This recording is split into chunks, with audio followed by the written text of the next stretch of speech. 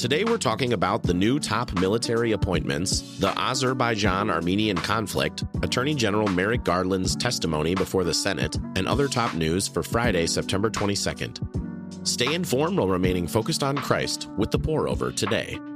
Here's the quote of the day. Resentment is like drinking poison and waiting for your enemy to die. There is no room for such a waste of energy in the service of God. Reinhard Bonnke. Let's start with some espresso shots. After months of stalemate, the Senate confirmed Charles C.Q. Brown to replace Mark Milley as chairman of Joint Chiefs of Staff on Wednesday. Military promotions are usually advanced together in one fell, time-saving swoop by unanimous consent. However, Senator Tommy Tuberville has been saying nay in protest of a recent Pentagon policy covering travel expenses for service members seeking out-of-state abortions. The blockade has now forced individual votes on the growing backlog of nominations. Party leaders on both sides of the aisle have criticized Tuberville's tactics as undermining military readiness. Senate Majority Leader Chuck Schumer says Tuberville has accomplished nothing, but Tuberville considers Brown's individual confirmation a win and maintains that his protest has raised awareness of the Pentagon's policy. The Marine Corps and Army heads were confirmed yesterday, and 316 more promotions remain in the queue. Here's a verse to consider when there's a hitch in your plan. Many are the plans in a person's heart, but it is the Lord's purpose that prevails. Proverbs 19, verse 21.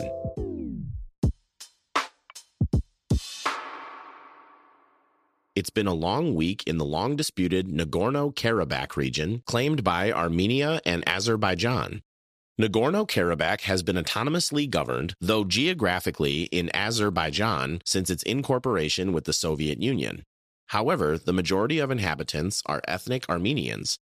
Since the fall of the Soviet Union, the area has seen on-and-off conflict.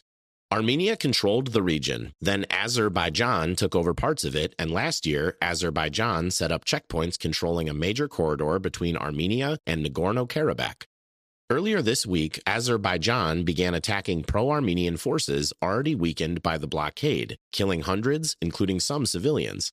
Wednesday, Azerbaijan claimed full control of the region, and Armenian forces agreed to disband and disarm.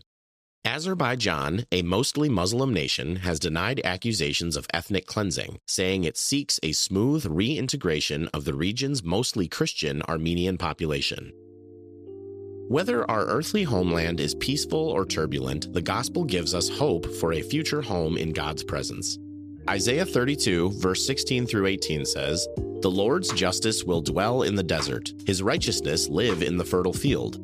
The fruit of that righteousness will be peace. Its effect will be quietness and confidence forever. My people will live in peaceful dwelling places, in secure homes, in undisturbed places of rest."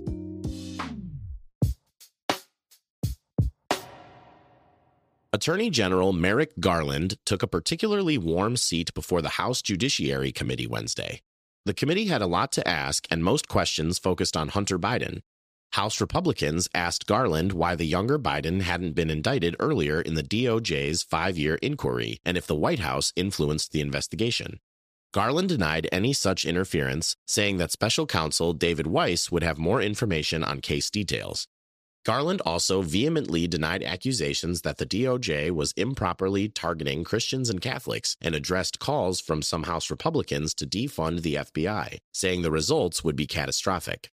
Overall, Garland was firm on his stance that the DOJ is nonpartisan, saying he's not the president's lawyer nor Congress's prosecutor. We shouldn't allow the truthfulness or dishonesty of a political party to consume our thoughts, direct our emotions, or dull our hope.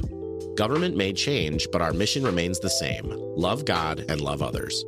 Mark 12, verse 29 through 31 says, "The most important commandment," answered Jesus, "is this: Hear, O Israel, the Lord our God, the Lord is one. Love the Lord your God with all your heart and with all your soul and with all your mind and with all your strength.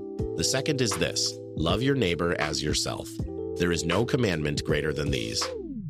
This episode is sponsored by Element. Electrolytes are mostly salt, so if your electrolyte drink is sweet, then, yeah. Popular electrolyte drinks, think things that end in "aid," usually have low amounts of electrolytes in suboptimal ratios and contain fillers. Element is the tasty electrolyte drink that gives you everything you need and nothing you don't. That means a science-backed electrolyte ratio, 1,000 milligrams sodium, 200 milligrams potassium, 60 milligrams magnesium, and no sugar. Element is giving the Pour Over listeners 8 single-serve packs free with any order. This is a great way to try all 8 flavors or share Element with a friend. Don't worry, they offer no questions asked refunds. It's truly risk-free, so find the link in our show notes and try it today.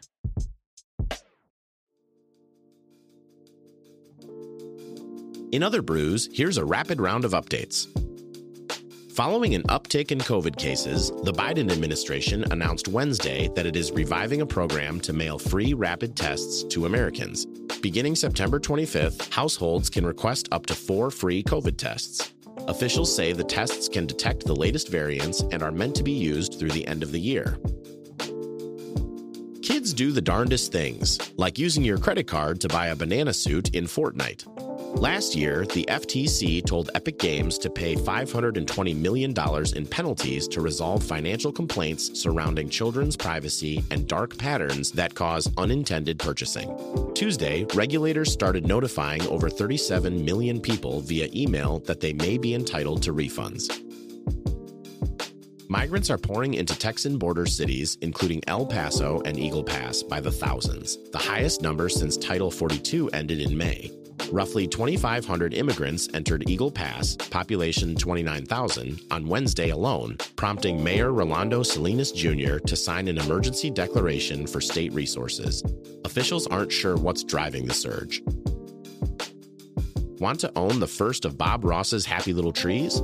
The Permed Painter's inaugural on-air piece, A Walk in the Woods, was completed in just 30 minutes and initially sold at a PBS station fundraiser. The purchaser hung it in her home for 39 years before selling it to a gallery last year. That gallery is now selling it for $9.85 million. As expected, the Fed did not raise interest rates this week, but signaled that they could be raised by another quarter point before the end of the year. The Bank of England said, "Good show, chaps," and followed suit, also keeping its rates steady and ending its run of 14 straight hikes. The S&P 500 fell 1% in response.